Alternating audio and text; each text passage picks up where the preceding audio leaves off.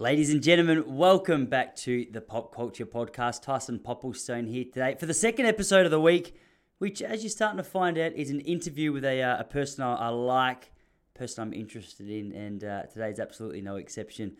Joined by the great man, good friend of mine, Joseph Green, who is a Melbourne comedian. He's a big time model as well. He spent time in New York modeling for Calvin Klein, and man, it doesn't take you long to figure out why.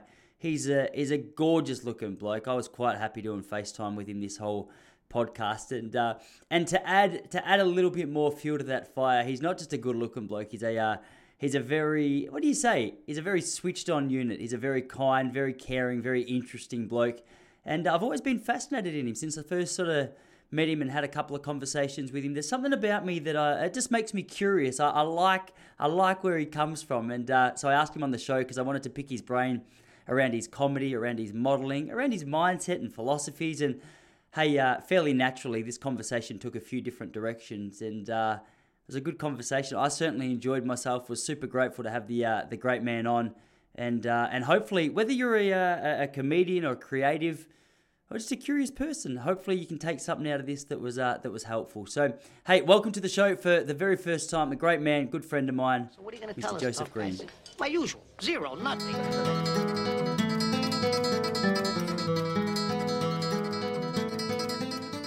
Good to have you on, man. What's going on? Good to see you, man. How are you going? Yeah, all good, dude. Actually, I had COVID all week, and for a bloke, I don't know if you've seen many of my Instagram stories, but for a bloke who's been very tough and doesn't want to hear anything about COVID, I took it like an absolute bitch. How was it for you? It was pretty hard. Huh? Oh, dude, I got whacked. I'm going to ask you about yours in a minute, but so I went down to, I was at Funny near the Brunny on Monday. Mhm. And I went for a run at lunchtime. I went for like a 6.5K run. It wasn't super hard, but I don't know if you remember Monday. It was 31 degrees, middle of the day. And I went out and I got back. And you know that feeling where you're sort of like a little bit achy, but you can't quite tell whether or not it's just because of the fact you've just maybe pushed yourself a little bit hard, or it's the heat or what. Yeah. I had that kind of feel, which in like the distance running scene or the endurance scene, as I know you're aware, it's like not an uncommon experience. So I finished my run and I was like, man, I'm a bit cooked. And I thought I was just maybe being a little bit soft. So I smashed some water and then dropped, like I'm an hour and a half away from Funny near the Brunny, this room in Melbourne. I was about an hour and a half away from there, and 45 minutes in, I was like, oh gee, I'm feeling a bit achy. Like I really haven't handled that run well. Wow. And dude, my favorite part of catching up or going to the comedy scene is catching up with people, saying hello, how you going? Anyway, I got there about an hour before the show started, just because, I've just way overestimated my time to get there. And with about half an hour before the show even started, I went back to the car for a power nap. And I was like, oh, something's Whoa. off. Something's a Whoa. little off. And I was like, oh, well, at this stage, I wasn't even thinking COVID. I was like, I think I'm feeling a bit run down. Maybe I need a good night's sleep. And then on the way home, I started to get like little jitters, the sweats, and I was like, oh, I know exactly what's happening here. And then Tuesday, man, I got whacked. It was just an embarrassment. It was embarrassment to me. I was embarrassed for my wife to see me. I was like, I've talked such a big game about my immune system the last 12 months, and it's going to take me on day one. Mate, you're too hard on yourself. I was hard on myself. No, bro, honestly, if you had seen me on day one, I deserve it. When you say Monday, you mean today is Friday. So you Today's mean Friday. 5 days ago or 12 days ago? No, 5 days ago. So Monday I got whacked, and then Oh, mate, you're Tuesday, fine. bro, this is what I was getting to. Tuesday I started to get a bit arrogant again because I got out of bed, had my appetite back. I started to think, I think we're gonna be okay. I think I'm back, and then yeah, since then, like today's the best day. Like I was so glad. I deliberately said when we were organising this, let's do Friday because yesterday I probably wasn't the greatest bloke to talk to still. And then today I'm back to being 100% the greatest bloke to have a podcast with. But how did you do it? How did you manage? Because I've given no one any sympathy. Like I've honestly been such a harsh judge of this whole COVID thing. And then, so when people say they have COVID, I'm like, oh yeah, okay, no worries. I've seen it a couple of days and had no sympathy. And it just so happens that I'm like surrounded with a million blokes who have the same attitude, because I kept reaching out for sympathy on Tuesday going, hey guys, I've got COVID. And they're like, lol, like, all right, we'll see you next week. So what's the question? What was my? How did you? experience? Yeah, how did you go? It, Because I it gave knocked you me nothing out a either. lot, Tyson. Yeah, it knocked me out a lot. But I would say maybe significantly more than you, because I mean you're 5 days in it, past it. Did you test positive on Monday? No, I tested positive on Tuesday. I did a rat test. Okay, and you tested positive then. Tested positive, yeah. And look, mate, you're radiant, you're energetic, you're glowing as per usual. Stop it. And here, I mean, I had it, I think January 2nd, January 3rd, and I didn't run for like at least close to a month. Between runs, Yeah. between any exercise, even like 3 weeks later, I was walking for 10 minutes and I would be exhausted. It's a bit of a, yeah. It's been really interesting, man. I've got friends who have just been at the end, who I would say I'm a lot healthier than, and it's amazing. It doesn't seem to be a super respecter. I thought it was just going to hit my immune system and go, you know what, I'm not even going to bother here. I'm just going to keep moving. Yeah. But it was quite happy to hang around. Whereas I got friends who'd be quite comfortable to tell you they got man boobs, and they got over it far quicker than me, which I was fairly insulted by. No, you're pretty quick. I mean, literally, you're 2 or 3 or 4 days past Do you know what? it. I met a naturopath. This is such a random experience. I was just down on the beach here about a week and a half ago, and I saw this bloke coming out of the water, and I thought, mate, this guy, he looks fit. He just look. You know when you see someone, he's got a little bit of Joe Green about it. He looks fit. He looks healthy. You just said I'm glowing. I returned those words to you. He was coming out of the water, and I was just curious about him. I thought this guy, he just looks like he's got an interesting story to tell. He had some pretty wild tattoos, which I thought suggested like a little bit of an interesting past. And I went up to him, and we just started having a chat. And I said, mate, like, what do you do with yourself? And he was a naturopath, and he's like, yeah, mate, I've been flat out at the moment. He's like, so if you get whacked with COVID, like, come see me. I'll be able to look after you a little bit. Oh, wow. And so he did. So What did he you hooked do? us up with, he gave us, I think it was quercetin, which is, I was trying to get my head around it the other day, because it's quite like I don't know how good your understanding of all this stuff is, but I think quercetin, It's it might be non-existent. like a combo of like zinc and vitamin C. Okay. Apparently it's supposed to like re-energize your cells that are affected by COVID. So I took it for a day. It's a steroid hormone. So it's a little bit Quercetin, more potent than zinc. Yeah. Yeah, okay. I've been reading up about that, because I was thinking, I wonder if that's had like any significant impact on recovery and stuff. So I assume it. So must have. you did take the cortisone, or it's not cortisone, it's Oh, sorry, not cortisone. No, quercetin. It's Quercitin. Okay, spell it again. Querticin.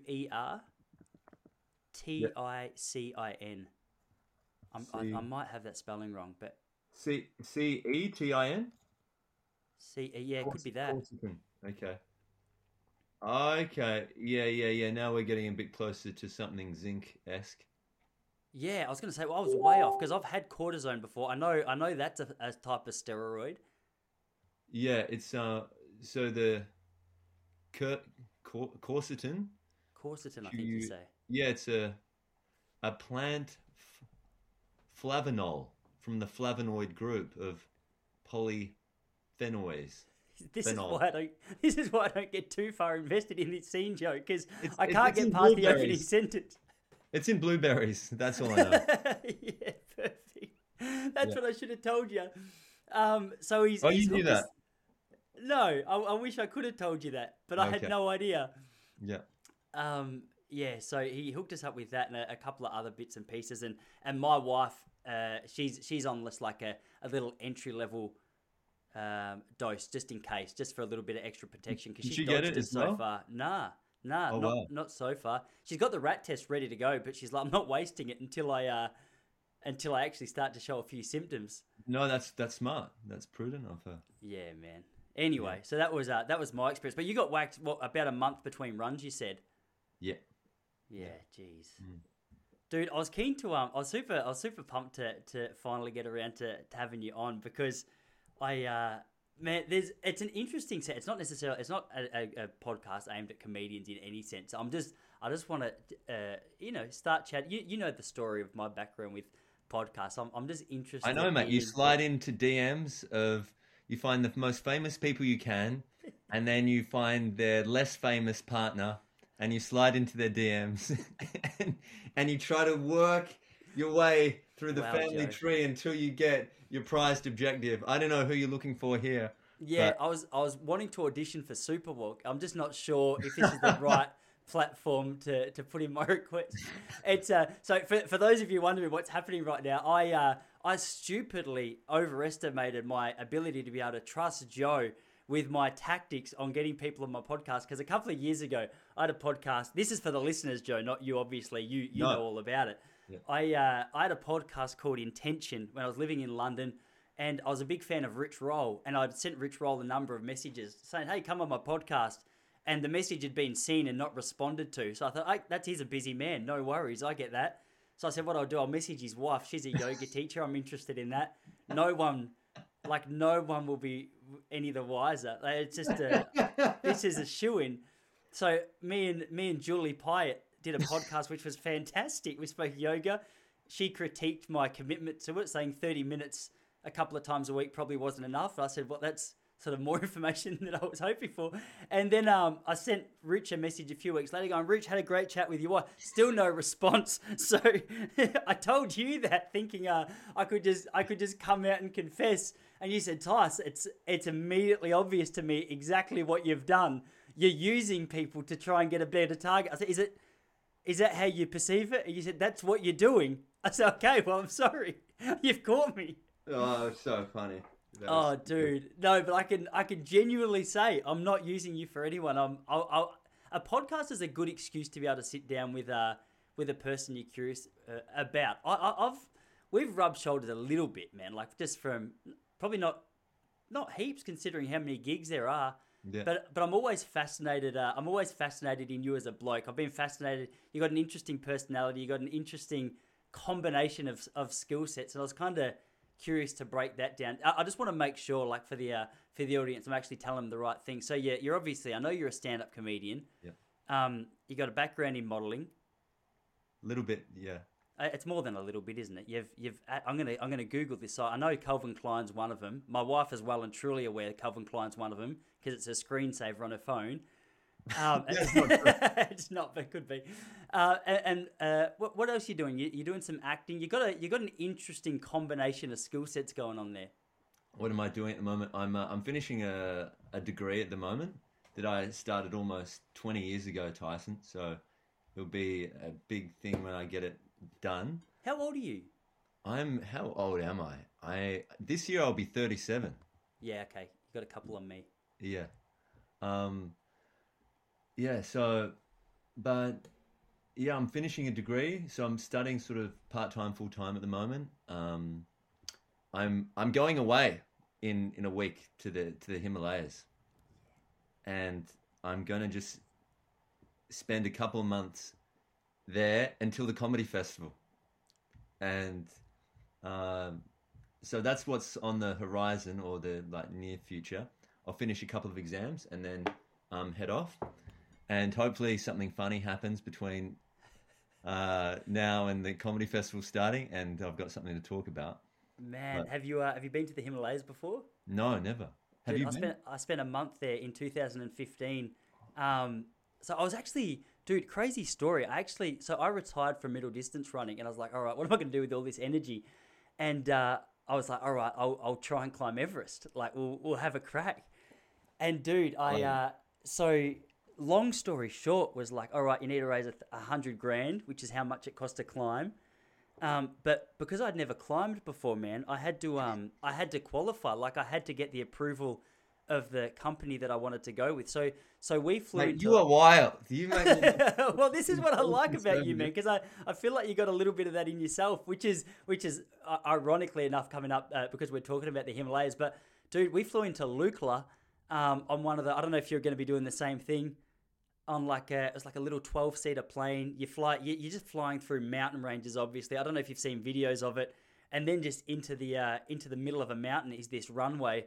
And that's sort of where your plane lands, and you just start your trek. Depending on which part of the Himalayas you're climbing through, I was sort of going base camp route. Did you actually try to make the top of Everest? Well, okay, so here's how the story goes, bro. So I was there for a month, and that was a qualifying trip. So on that month, I had to climb 2 mountains. One was called Island Peak, which Yep. I think is 5,800 meters. Yep. And the other one was called Mount Lobushe, which was 6,300 meters. And dude, so the morning of the Island Peak, the first qualifying round, I was fine with altitude. I was doing my Wim Hof breathing. It was a really slow sort of ascent to the higher levels that we were getting to. But the morning of our first attempt at Island Peak, I got made oats. Because the Sherpas just do everything for you, and they made me a batch of oats, but it was with like a lukewarm water. Yeah. And dude, I got the worst. I was gonna say barley belly. I got the worst food poisoning I've ever had. So I was about 3 hours into like my first climb of any mountain, pitch black, just like shitting myself, vomiting with like a group of people who I've sort of just met. And so that was essentially that mountain. I had to climb both of them to even be considered for the qualification. I didn't make that one. 5 days later, we went to Mount Lobushe, which was the higher one, and I got to the top of that. Wow. Which was like for me felt like such an extraordinary achievement. But dude, I got Amazing. to the top, and the Sherpa we were climbing with, I was sort of on my hands and knees, just going, oh thank God, like I made it. What an achievement. Dude, this guy is next to me. He lights up a cigarette, and it's just for him. It's just part and part. He climbed Everest 7 times. Perfect. And I was like, dude, I just don't think I'm cut out for this. So I didn't end up going back for the full attempt.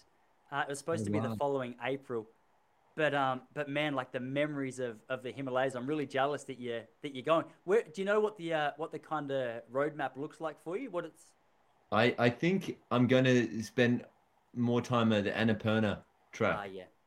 Yeah. Yeah, I don't know much about Annapurna. Yeah, that's what people been telling me. Is maybe a more scenic or more like, I think from what I've heard, like the Mount Everest base camp track is sort of just there and back. You get to Mount Everest. I'm sure it's gorgeous in its own way, but I think the Annapurna track, it's a longer track and you're higher for longer and it's more maybe scenic or I don't know. But I have a friend over there who's in Kathmandu at the moment. And so he invited me a while ago. And at first, I think he would have invited me like late December. And immediately I dismissed it. And I thought, that's crazy. And, and then I got sick and I thought, no way could I do it. And I think actually it wasn't even legal to go to Nepal from Australia in December. But it became legal in January to fly to Nepal. Even though on the government website, if you look at it, it just says anything they can to deter you from going. They've got all these natural disasters. They've got terrorism issues. Any issue you can think of, health and safety, they'll name it. Just excuse me for a moment. No, you're right,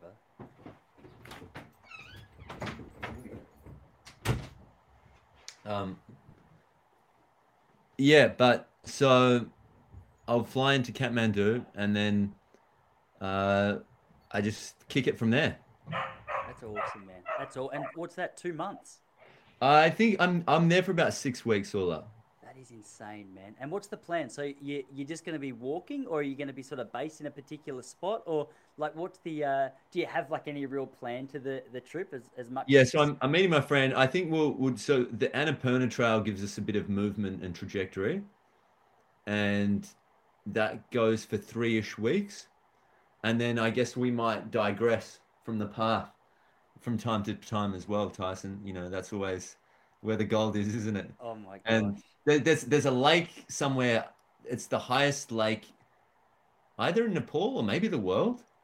Um, and so we might do a bit of Wim Hof uh, out there, which could be good. Dude, that'd be Um, amazing. but yeah, we're looking forward to it. Or I'm looking forward to it. I mean, it's. I did a trial show for the comedy festival on the weekend, and I said, whatever this show is, it's not going to be the show that I do because I'm out of here. I'm gonna. I'm spending 2 months in the Himalayas with the Tibetan monks, and hopefully they give me something to talk about. Otherwise, I got nothing. I got so many. Yeah, you're gonna have so. It's gonna be the most intense show you come back with. It's dude. I went over there as a vegetarian, made friends with a family on like day two, and I was like I was a pretty hardcore veggie at this stage. I hadn't eaten meat in like 4 or 5 years, and I was sort of like maybe a little religious about it. Anyway, I was just I don't know what it was. I was just walking around the street one day, and some bloke came up to me and this is probably just young and naive. He's like, "Hey, you should come and have dinner with me and my family." I was like, "Why wouldn't I?" And so, dude, we jumped on like the roof of a bus and we drove like 45 minutes out of town. And what was crazy though was we got 45 minutes out of town, and so this is 2015. I think it was at the start of 2015 or late. Yeah, it was the start of 2015. They had a massive earthquake over there, and Yes, there was a heat, like you thousands were of there. deaths. You were there during that time. I wasn't there during the earthquake. I was there not long after the earthquake. Whoa, whoa, whoa. And so we got off this bus roof, and he's like, Why were "Oh, you on the roof? Why were you not because there was inside the just bus? there was no room in the bus, and over there it was just accepted that all right, it wasn't just me and him on the bus roof. There was 35 of us on the bus roof, just holding on, just doing these. When They you seemed say bus relatively roof, like, do they have any partitions or handles that you're holding whilst you're yeah, yeah. delicately? It's not just like seeing one of these like metro buses with a bloke trying to balance on top. You know, Yeah, it's yeah. I can't remember exactly what it looked like, but there was some kind of because it's quite wonky out there as well. So there was some kind of barrier around to stopping us from falling off, and we got there no worries. But it was crazy because we got to near where his house was, and gradually it just got more and more sort of desolate. And then they just got more and more buildings which looked like they'd been really rocked by these earthquakes. And as we got off, he's like, "Mate, just so you know," he's like, "all of this here," he's like, "where we walk to our house, this used to be like our accommodate, this used to be our place." So we're walking over like rubble of where his neighborhood was, and we got to like this little tent, and inside the tent, his wife's there cooking like this little stew for me. She'd never met me before, but she found out we were having guests. Anyway, they say the number one thing you don't want to do when you get there is don't eat meat because like white boy stomachs really struggle uh, to handle meat, especially if you haven't eaten it for so long. And we walked in, she's like, "Hey, like I've prepared you like a little chicken curry," and I was like, "Oh no, how am I going to tell I'm a vegetarian?" I didn't. I took the chicken like a champion, but man, like just so it was just a crazy experience to not only like you're walking over rubble to this bloke's house. There's just so many little stories like that. I'm not sure why that came to mind when we're talking about what could possibly be funny at the Melbourne Comedy Festival because it's not really. It's actually quite devastating. yeah. But in terms of just memorable moments, I reckon you'll. I'm sure you'll come back with a few. How long were you there for, Tyson? Yeah, a month. Wow. A Okay. month. Yeah, Yeah. and we were stuck at Lukla, which is the airport. Just as the. I'm not sure. I just call it like the base camp site. I think there's a number of ways Yeah, you can look Lukla at it. is that's the closest airport to Mount Everest Base Camp. Yeah, sure. And I think it was like we did that over like maybe a week and a half, so we were quite slow. I think you can do it a lot quicker. To get to Everest Base Camp. Yeah. Yeah. So we Um, took it super slow. wow.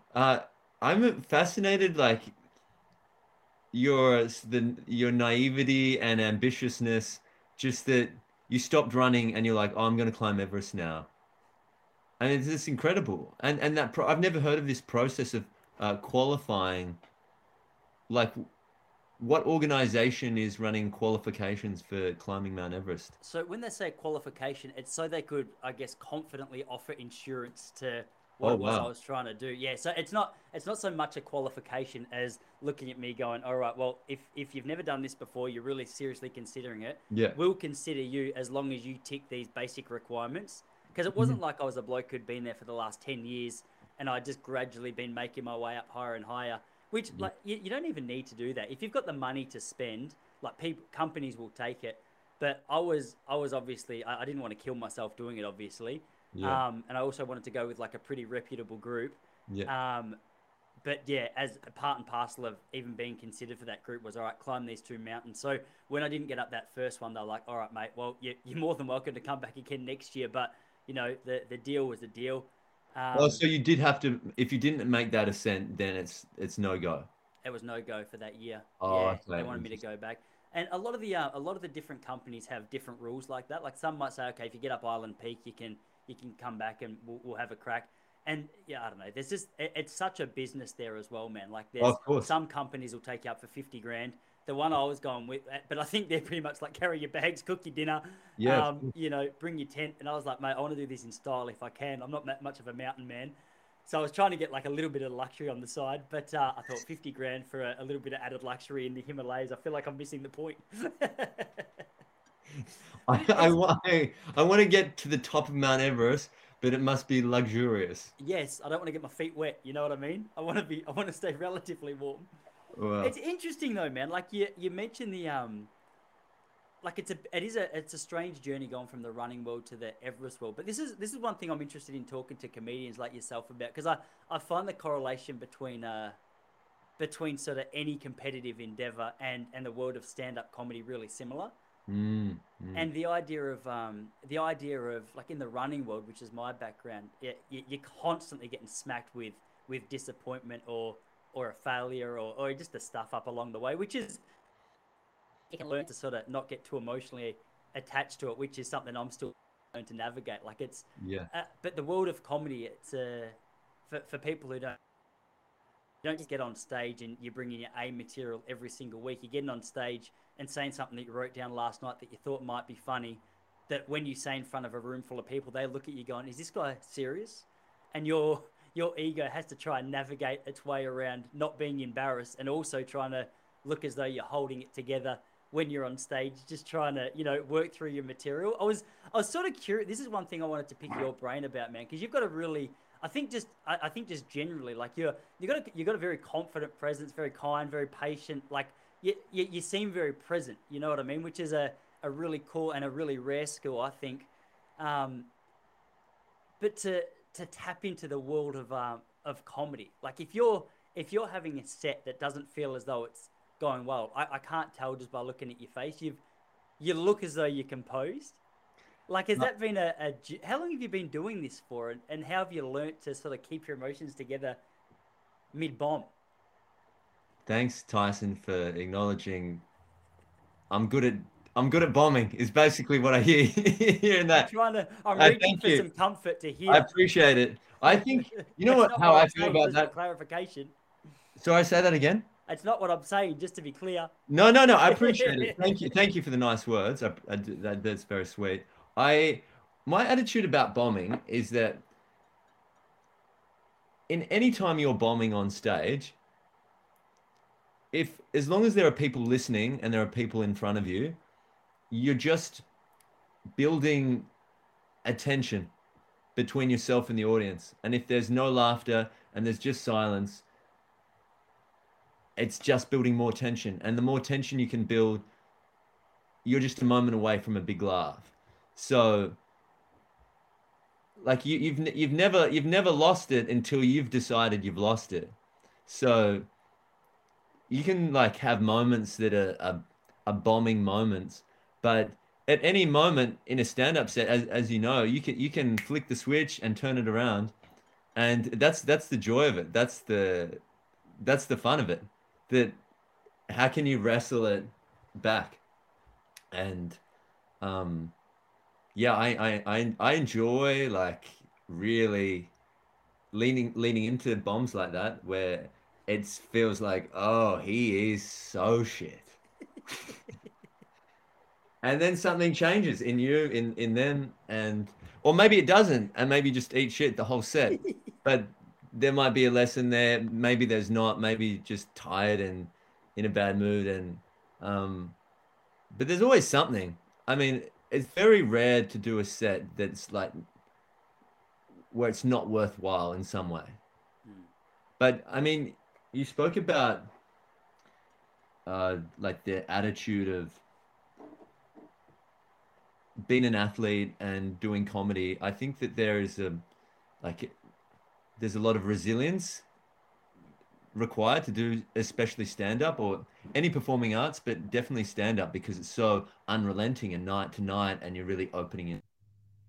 But I remember there was this Pokemon game my brothers played a lot as when we were kids, and there's one that comes out has been emblematic of like what stand up is, and I can't remember what character you were, but there's these rocks being catapulted at you, and basically what you have to do, you have to harden your shell when the rocks are thrown at you and protect yourself. And every time you lose a bit of energy. But if the rock hits you and you're not protecting yourself, you get squashed and you lose a lot of energy. So the trick of the game is just to like harden your shell for as little as possible just to protect yourself, and then otherwise remain open as much as you can.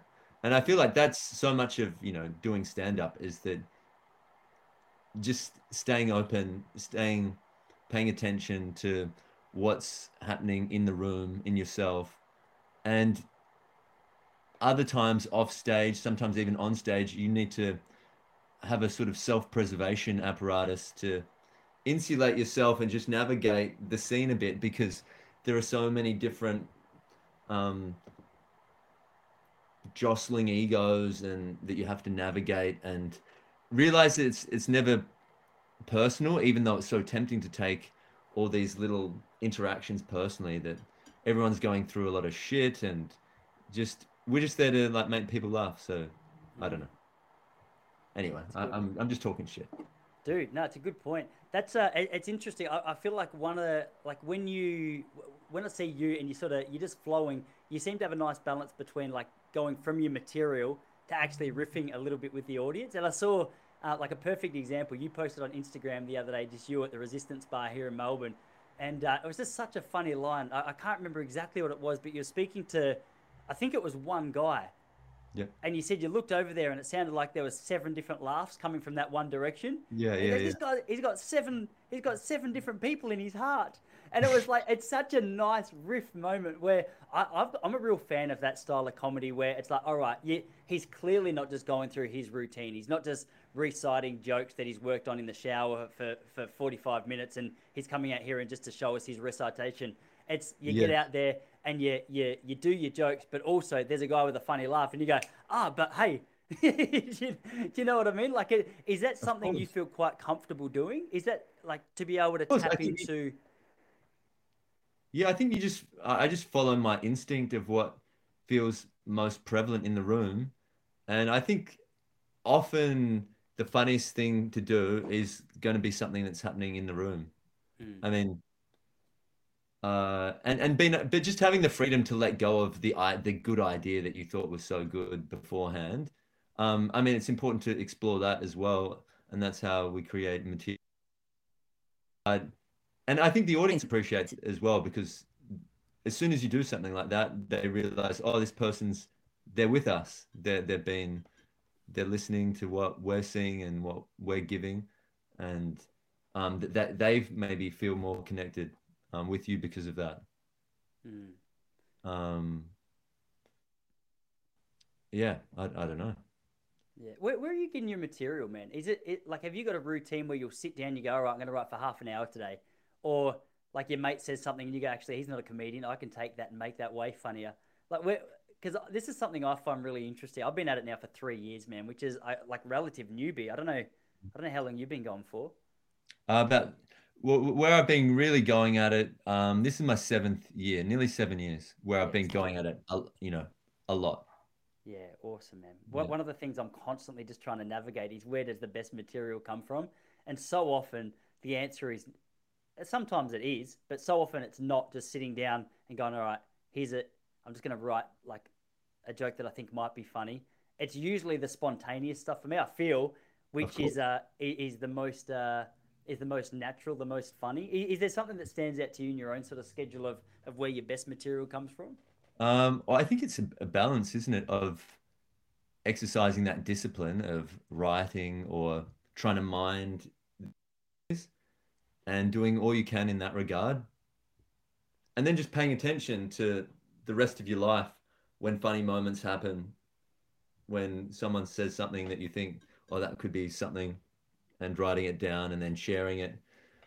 Uh, I mean, the answering the question of where does the best stuff come from? I mean, that's the elusive question, isn't it? And there's no precise answer other than like paying attention to your own life and paying attention to yourself and how you see the world.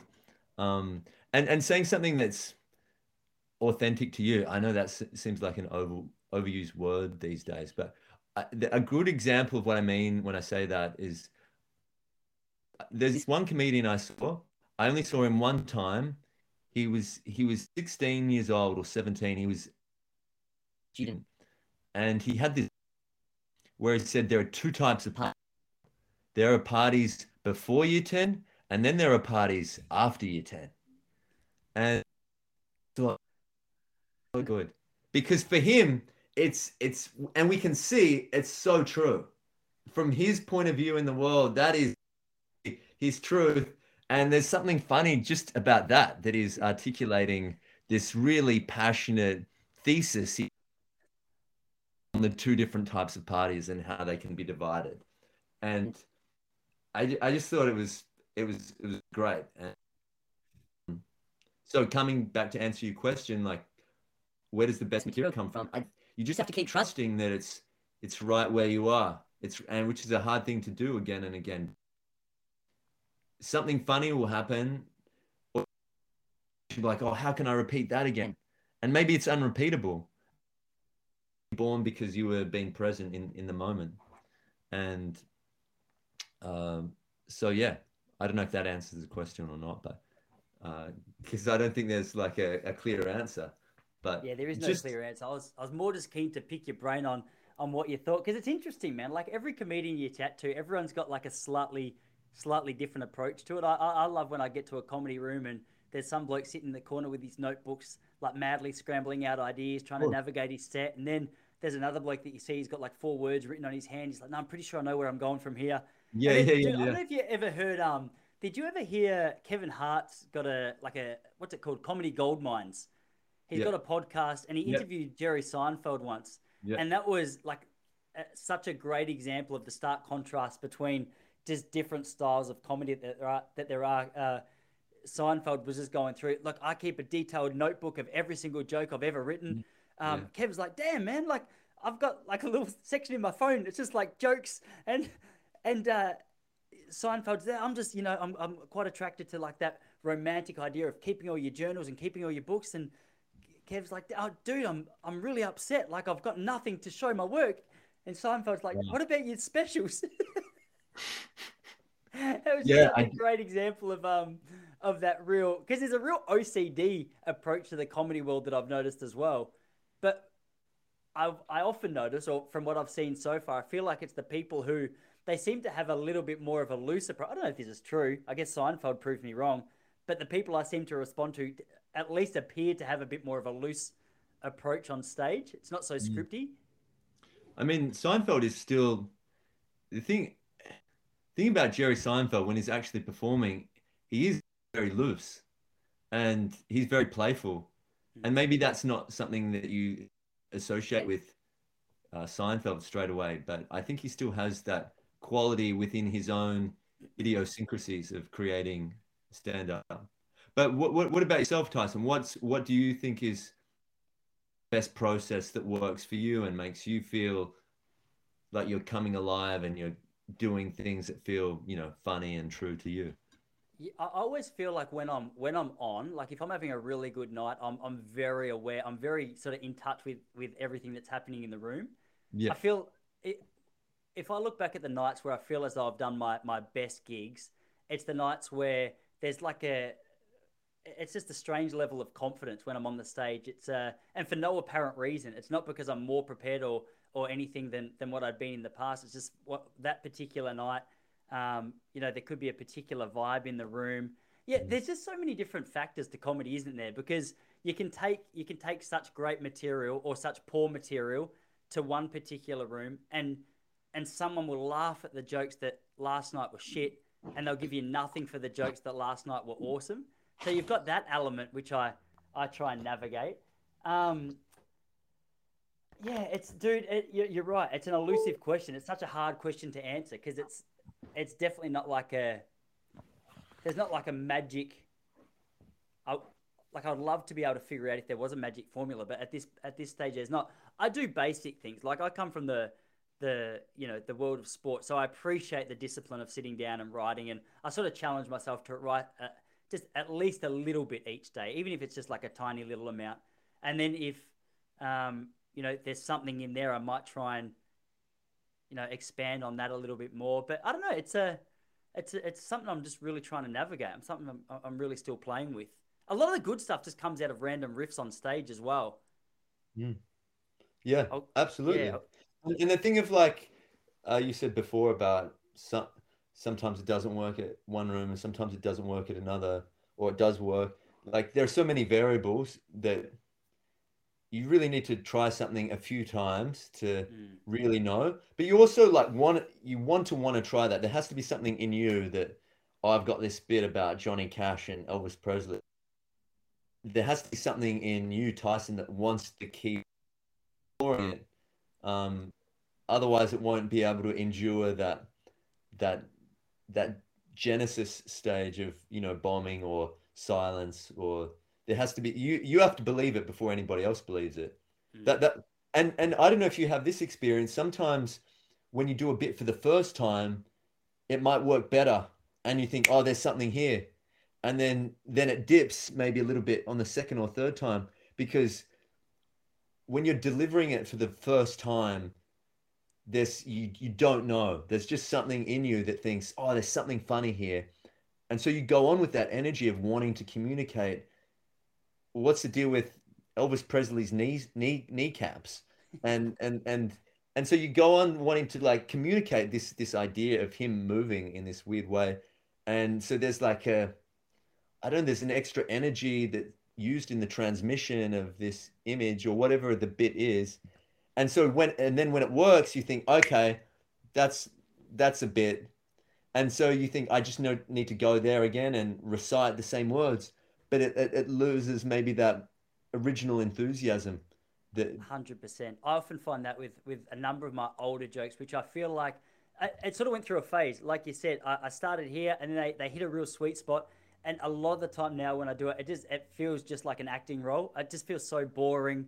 And I find it really hard to commit to it. And I think what made them interesting or good originally was whether it's something I need to relearn or learn how to do. But that original energy that I brought to it was maybe what made that joke funny. Whereas now, like that weird, I feel like I can't quite fake a particular energy on stage. Yeah, and you don't want to. You don't want to be faking that energy either. I mean, you still need to know, like, I guess when it comes to doing old bits, you just need to know, like, what's funny about it. What did I originally think was, fun to?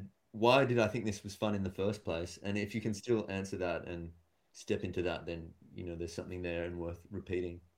But otherwise, it's probably time to move on and explore something else.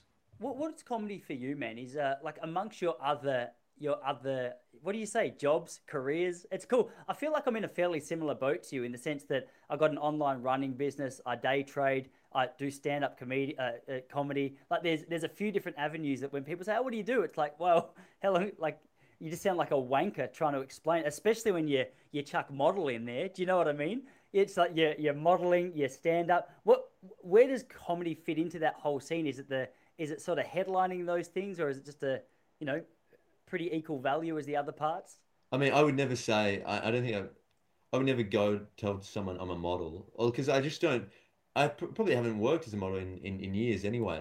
So I I tell don't. people I am a model and I've never done it before, just to see if they believe me. So this is the difference between you and I. You actually have the looks which could support the claim. I just go, I'm a model, and they go, oh, what for? I go, you know what? Let's just talk about something different. Mate, you look like you could be a model. I mean, I guess maybe because I did it for so long and in some, when I was doing it overseas in New York, it was an intense environment in some respects. And I just, yeah, it's just, there's to explore, but like with stand-up comedy, it's just sort of like an endless exploration of what's funny between and a bunch of strangers and making something come alive.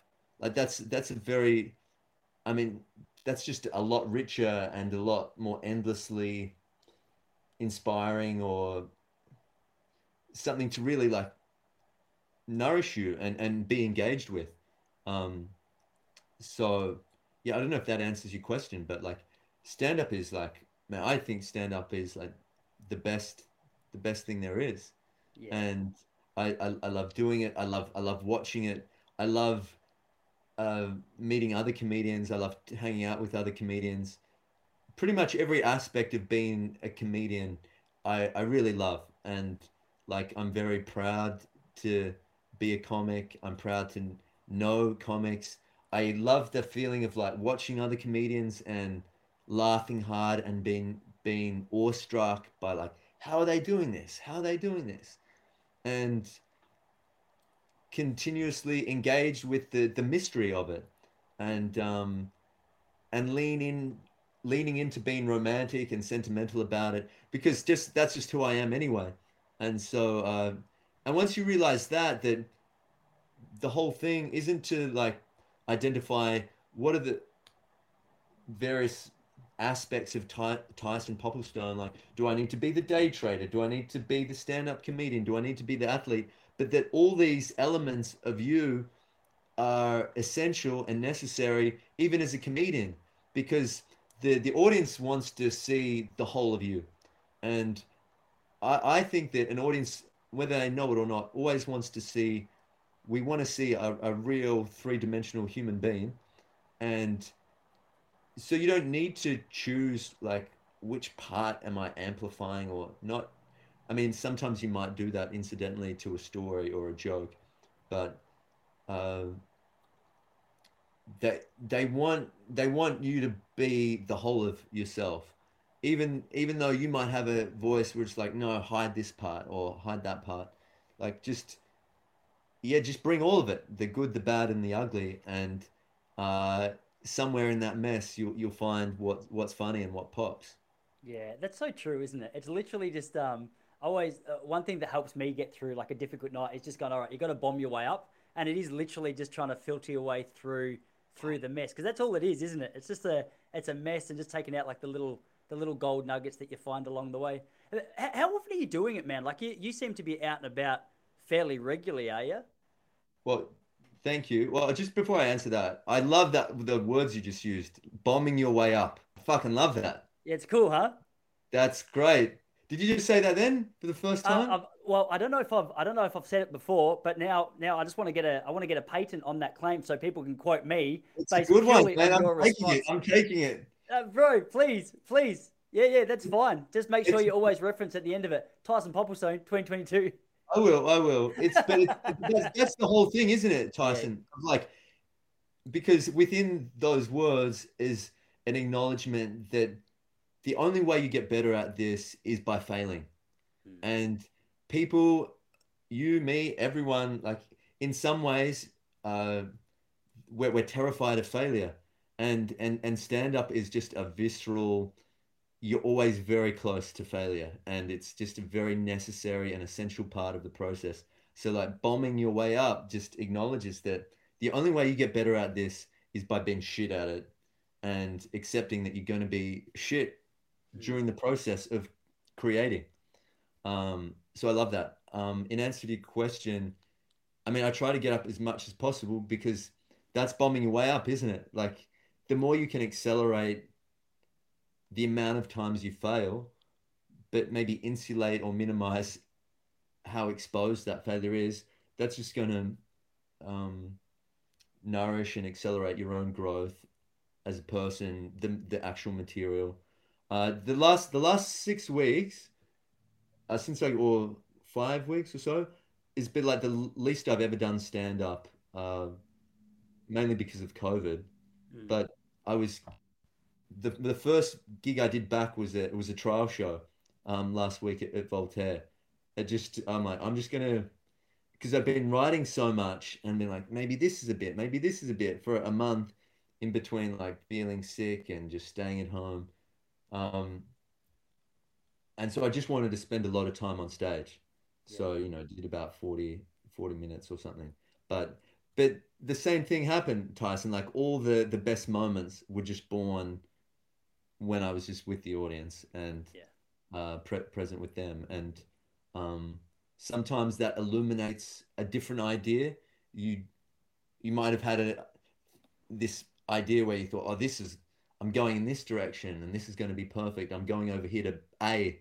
And on your way to A, you just get sideswiped by life. And so then you're over at P. And you're like, actually, P's the goal. It's right over here. I never even considered that option. And that might only happen because of some weird exchange you had with an audience member or riff that you did on stage. So true. Um, I'm laughing because another story of yours I saw was one of the blokes you were having a chat with in the audience. He said, "All right, like, what's your name?" He goes, "Sure." And at the start, you're like, "Wait, that's an interesting way to answer that question." And then you tried to continue the conversation with him. You ask him another question. He goes, "Sure." I thought it's so funny just watching that. That's the gold. Like that's what I really love. Just watching that playfulness come out in a situation like that. It's so enjoyable for not only you on stage, but for the audience members to go, oh, okay, like yeah. this isn't just a repeat. This is something very fresh that we're seeing for the first time Yeah, because you can't manufacture that of unless course. you're, unless you're very very good. Yeah, I think it's about just finding what the game is, Tyson, isn't it? Like in an exchange like that, because he kept repeating the word sure, then you just realize, okay, this is the game that we're playing, that he's going to punctuate all of his ideas with sure.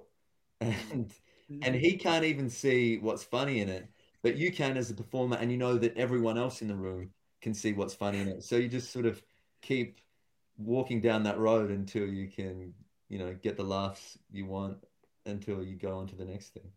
When you get off the stage, are you pretty quick to play your sets back and take a note of like, okay, what worked well, what was horrific, what do we do again? Uh, am I pretty quick? I don't, I think I'm sure you're the same. You feel like you have a pretty good read on what moments or what bits worked well. Um, it depends what stage of the process I'm at. If I'm like really working on creating material, I'll listen to the whole set or specific bits to be like, okay, what's repeatable? Like what worked well here? What can I do again? Or was it just unique to the room? I'll consider things like that. As far as how quick I am, like if it depends like when the next show is or what I'm, all these other things or what else is happening in my life. Like last weekend I was going to do two trial shows. So on the Saturday I did that show and I listened to the 40 minutes like that night by midnight I'd already listened to the show again and again the next day.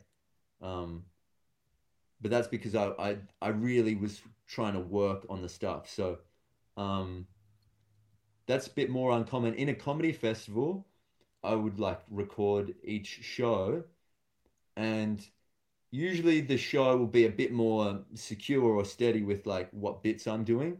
So I don't need to like re-listen to the entire show unless there were some moments of like crowd work or it, but not really new bits that I'm like well, previously anyway, that I've been like, I'm trying to make this bit work when the comedy festival is on. That might be different this year when I get back from Kathmandu, and I've actually contacted. Oh, this you were probably over there before you started comedy, but I've contacted some of the people in the Nepalese comedy scene. No, I I've, was gonna ask you if there was. I just assumed there'd be nowhere to do it there, but there are, huh? well, your assumption would have been correct only 3 or 4 years ago, Tyson, Yeah, okay. because the scene only started like at the end of 2018, 2019. Wow. And there's maybe 10 people in the entire country who have done comedy before or consider themselves comedians. And half of that time, or most of that time, they've been in a pandemic as well. So it's been even more restricted.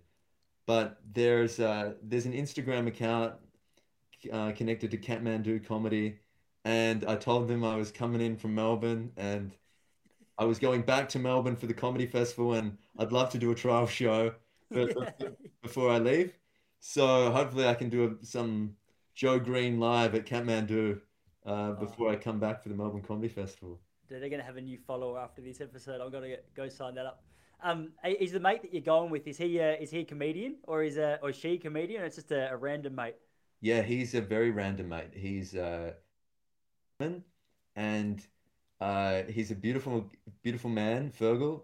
We actually had the same modeling agent in New York, and we met maybe 10 years ago, Gee, and he stayed with me for about a month one time. We like just connected well, and he came back from India to America and stayed with me for a month. I didn't see him for maybe 3 or 4 years, and I saw him in Tokyo for a week, and then I saw him in India about 3 or 4 years ago. So we've met each other in various places around the world, and he's a beautiful guy, and yeah, he just invited me saying, "Why don't you come to Kathmandu?"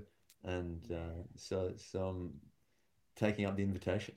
you got a real appreciation for like the Eastern cultures. Is the vibe? Like, I've heard plenty of your stories about India. Like obviously, you're heading over to the Himalayas. Like, what's the attraction there? Yeah, Well, I it heard. seems like I'm just like playing myself, doesn't it? But I only went to India for the first time 3 or 4 years ago, and I didn't even shoot. I got a job over there. So it's not like I was like I have to go to India and explore this culture. I did love it when I was there and when I stuck around a little bit. But yeah, it's a very special place. Have you been there at all? I haven't been to India. No, my wife's been a couple of times, Yeah, and she swears that I would love it. Like you would, it's man. pretty much Japan and India are two places I'm really desperate to go to that I haven't been to before. Yeah, Japan you would love as well. Are you been there? Yeah, I have. Yeah, Yeah. man. Um, but man, the whole world is amazing, isn't it? And this is something we're so starved of the last few years of even thinking it's possible. And um, uh, it's amazing the fact that he invited me, you know, just over a month ago, and my initial instinct was like, especially in Melbourne, that like we're just so used to like we're not traveling and just accepting ability, and it's not in our interests, and so I was so dismissive of it, and I thought, wow, it's like I've really taken this on of like don't go, and I'm sure there are a few dangers, obviously, with traveling right now, but man, I'm looking forward to just getting out there and just. I mean, I don't think there'll be. I've been speaking to him, a few times a week, and he said, "Mate, there are not many tourists. There are no tourists here right now. That's awesome. There's no one here. Like I'm there's so just jealous. the Indians and the Nepalese and me and you when you get here. So uh, I think it'll be a very special time to go. I hope at least. And I whatever my festival show becomes, it will be different. And that's all you can hope for most of the time when you're putting it on shows. Are you doing a show, Tyson? I'm not, man. Nah, I'm not. I've been a little bit It's funny. I'm in two minds about the comedy festival. I can't put my finger on what it is. It's like I know that there's plenty of people who have been at the comedy scene for around as long as me who are getting out there and doing it. But I don't feel like I'm in a super hurry right Yeah, sure. right now. I'm thinking maybe I'll give it a couple of years and just try and refine a little bit more. And I don't know. Not that I'm ever expecting to have some like ultimate final show, Mm.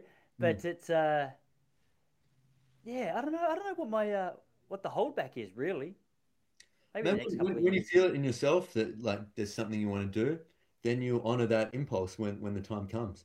But just yeah, well, I don't know if you like if it's something you want to do, but I mean, stand up is such a like freewheeling, lawless place that there's no right or wrong way to do it. And the joy of it is that you can get up there and say or do anything. I mean, there are consequences for saying or doing the wrong thing or the offensive thing or an unfunny thing, but like you still have that freedom. And there are not many situations where you have that real freedom and elasticity of I can just do whatever I want. And that even extends to the other aspects of it, like putting on a show at the comedy festival or doing your show outside of the comedy festival. I mean, you've got the like resources and know withal to do a show out of the festival as well. Like you don't have to be bound by that.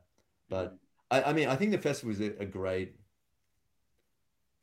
I think it's a great time because I remember before I was really doing stand up, I would just love going and watching different people. And even as a comedian, I still love watching different comedians during the comedy festival. And I guess the thing about a festival compared to like comedy in America, for example, is that it's requiring you to do a new show every year, 15 minutes of new material. And you realize like that's almost impossible to do really well. Like there are very few comedians in the country who can do that year in, year out, have 50 minutes of just solid stand up.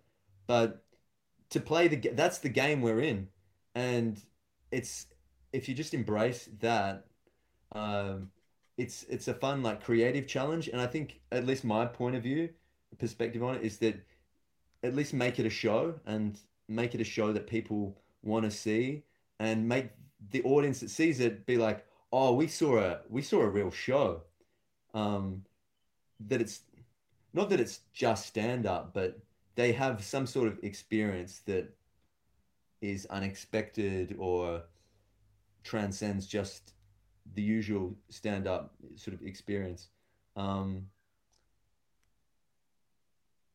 and that's like an exciting challenge to be like, well, how can I do something that's uniquely Tyson Popplestone, but also is funny and also interesting and also um, people want to come and see and people tell their friends, man, you got to see this Tyson Popplestone show. Like, I think that's a funny. It's a slightly different problem to like, but not unrelated to like, how does this bit work? How can I make this bit work? Where does it work? How can I extend the bit? And those same principles just apply to a show as well of like, how does the show work as a whole? How can I make it come alive more? How do I make people like engage with it? And it can be like really creatively great, the festival, because you're part of this very clear community.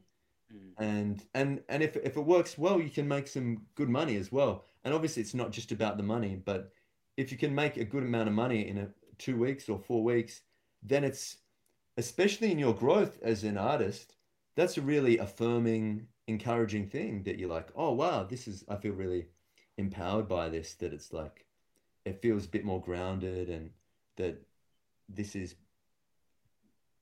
sustaining itself. Mm. Um, so I think that is some of the good things to what the festival can be. That's cool. I like that idea of just being forced every year to have 50 minutes ish of new material. I never really Yeah, thought of it like that. It sort of it just because I've got a few jokes now that have just been they've been there for a few years. I'm like, oh mate, if I had a special, I think these ones would have probably said good night by now. Like the idea of saying, all right, like after the special or after the festival, this one doesn't see the light of day for a little while anymore. Like I yeah, like that idea of just having some kind of pressure to at least just be creative or to come up with yeah. something new. It's just a game. It's just a game. Like, and people can be like, oh, it's better in America because they don't have to do a special every year. But it's like, well, you're here. You're not there. And so you just have to play the ball from where you are. And that's if you want to play that game of like, you don't have to play that game. You can be like, I'm not doing the festivals. I'm going to do the festival when I want to do the festivals. Like, there's heaps of good comedians that don't do that. But that is like a good way to make money if you want to make money from it. And it's a fun thing creatively to be engaged with. The like the stress and the deadline of like on April 10th to April 24th, you're doing 14 shows.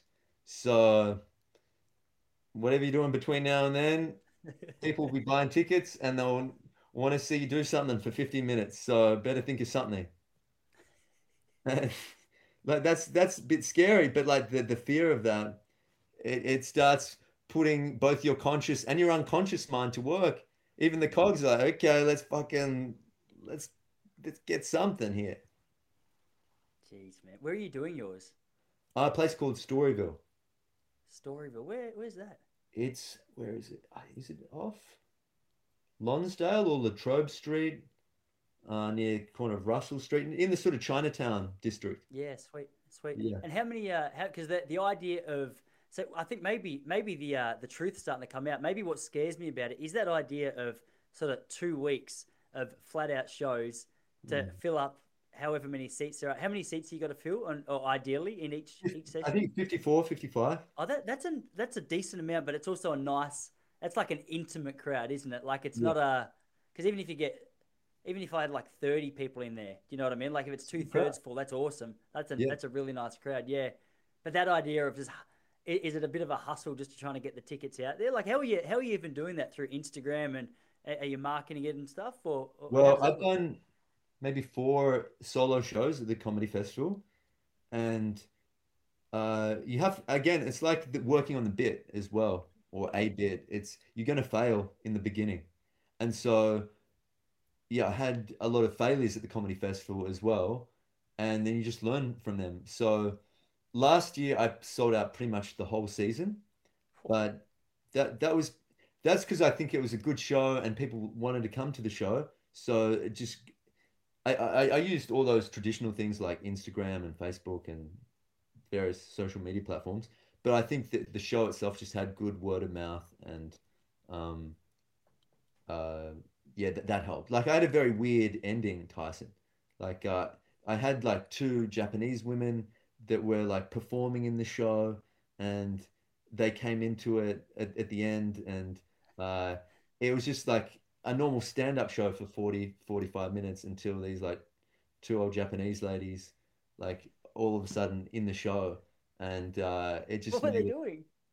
Um, so what happened was, I don't know if I don't expect you to know this, but my poster last year was a picture of me and an old Japanese woman. Dude, I saw this. I was looking at your website before we started, and I think or your agent's website or something like that, and I saw the poster you're talking about. Yeah. Yeah, so it was me and a old, beautiful woman called Mitoko, who the day I was doing this photo shoot just happened to walk past. I was wearing this very elegant pink outfit, and there was a pink wall. So I called out to her and said, "Do you want to get some photos?" And so that's how that moment just like organically happened. Um, the show wasn't going to include Japanese women at all until it would have been almost 2 years ago, was it? Like, oh no, last year, but yeah, almost 12 months ago to the day. It was just after I was at a house party. It was Australian Open women's tennis final just happened or was happening. And this guy came up to me and said, "Mate, I love that photo of you and the Japanese woman." Never met this guy before. He was like, do you think you were an old Japanese woman in a previous life?" And I was like, "No, definitely not." And he's like, I think you were." And I'm like, "Why do you think that?" And he kind of sheepishly looked around. He said, "Well, because I was." And I feel like I can kind of tell when other people were Japanese women in previous lives as well. So I had this joke slash story about, so there we were, just these 2 Japanese women hanging out, catching up over old times. That's a great joke. And the joke goes on for a minute or two. And then the end of the joke, this guy was just like a 30-year-old bloke from Brunswick who brewed his own kombucha. But at the My kind of boy. yeah, this guy, sorry, this girl came out and said, "Guys, you missed it. The women's match just finished. Naomi Osaka won the Australian Open." And my friend looked at me and he was like, "Naomi Osaka, that's our girl." Yeah. And so that was a joke I had, maybe a 2 or 3 minute joke slash story that I was doing in the lead up to the festival. And I thought, not a bad bit, it has a few laughs. How can I extend the joke? And I thought, you know what? The only really funny thing to me that I can think of to extend this joke would be if I said, Dino, he's here tonight. He said he was going to come here tonight. I don't know if he's here or not. Is he here, Dino? And then an old Japanese woman, Ayuko, is like, Joey, it's me.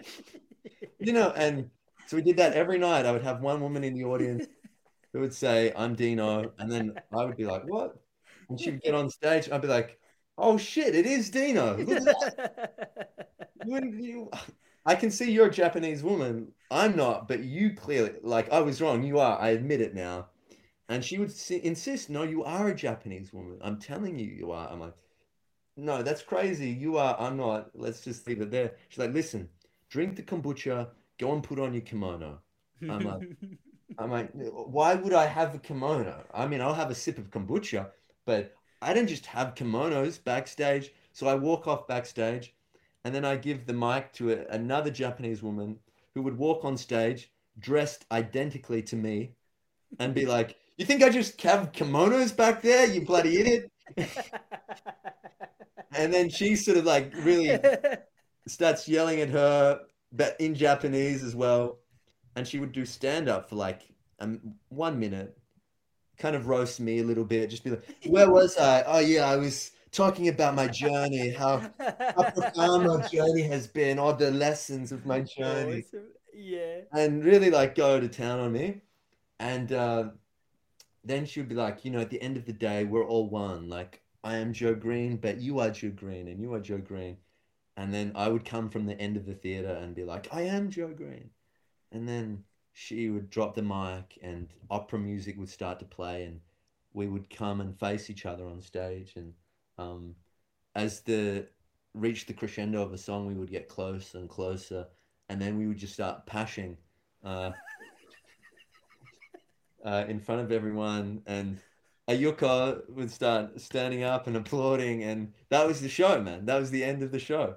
That is so funny, man. And Was she a little old Japanese lady or a little young Japanese girl? yeah, older ladies, older ladies. Man, that's so funny. Imagine how happy they would be. And so, man, the women, Ayuko and Mayumi were fantastic. I just got a text from my mum asking if she can play touch here. She's 65 year old Australian woman. But yeah, man, I think just having a sort of a silly, playful ending like that really helped the show a lot.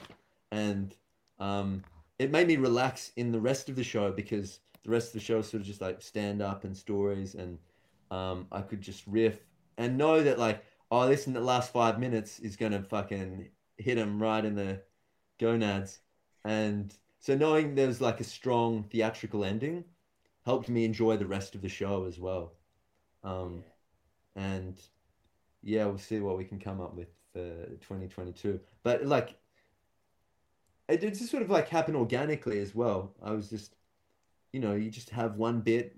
It's just that's the process of like, and that's I guess the difference and the evolution between a bit and putting a show together. Like, I never would have done that, obviously, if I was just doing 5-minute spots. I would have been like, oh yeah, that's the bit, and it's locked and loaded. But putting on a festival show, because you realize people are paying to come and see Tyson, so they've made that investment to come and see you, so they're willing to give you that time and that space for you to like explore a story or explore an idea. So every bit that you have, I think it's worthwhile to be like, is there any thread or theme here that I can extrapolate or keep exploring or extending that's funny for me, that's funny for the people, that's interesting for the people. And just do that with every bit that you have, and then you start to see the connections, and you weave a thing from there. Our good mutual friend David McNeil, who's a beautiful Oh spirit man, and great writer as well as a he great is, man. athlete. Yeah, I don't know, he did this great post a few days ago where he was talking about connections and coincidences, and that yeah, maybe this happening and this happening is a coincidence, but what's a coincidence other than an opportunity to see connection?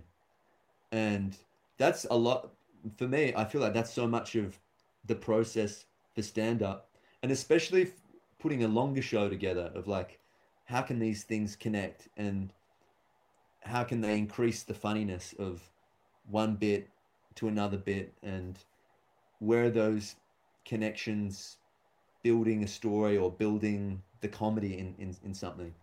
And I think you only can do that by just wrestling with it and also accepting that sometimes you don't know the answer, and sometimes just asking the questions and staying with the questions is the process that you're in, and that's the stage of the process that you're in, and that's cool, man. accepting and embracing that. That's yeah. One. I read Bob Dylan's autobiography a couple of years ago, and one of the Oh, stories the in there. It talk, Chronicles. yeah, man. Yeah, yeah. Brilliant. Absolute classic. My wife bought it for me in Spanish. I thought that's not going to work. I don't speak Spanish, so I picked it up. I picked this one up quite recently, but a couple of years ago I read it, man, and he's got a story. Did you read it? Yeah, I've read it. Yeah. Got the story in there where he talks about how I can't remember what songs they were, but he wrote a couple of song lyrics and he goes, I put them in a top drawer and locked them away to talk to each other for a couple of months. And Wow. it's sort of right on cue with what you're saying, and that image always just sort of sticks out to me because Yeah. I don't get frustrated at it a lot, but often if I'm trying to work through a joke, I can feel sometimes if I'm just trying to force something to happen. Whereas that idea of just locking it away for a couple of months and just letting the cogs wheel, the cogs turn subconsciously Yeah. a little bit, just as you go about your daily life. So often you'll get a punchline when you're going for a swim at the beach. Do you know what I Yeah. mean? It's just Yeah. it blows my mind just where these little gold nuggets sort of pop up from. Yeah, that's great. I love that image, It's Tyson. cool, huh? I wish Yeah. I knew the page. I'd read it to you. Just let the lyrics talk to each other for a while. That's perfect. That's exactly what we're doing. Sometimes you're like me in speedos,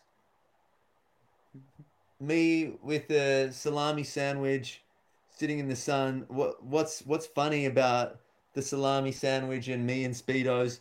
And you just let them talk to each other for a bit. And see what comes up. So good. I got seven punchlines for that already.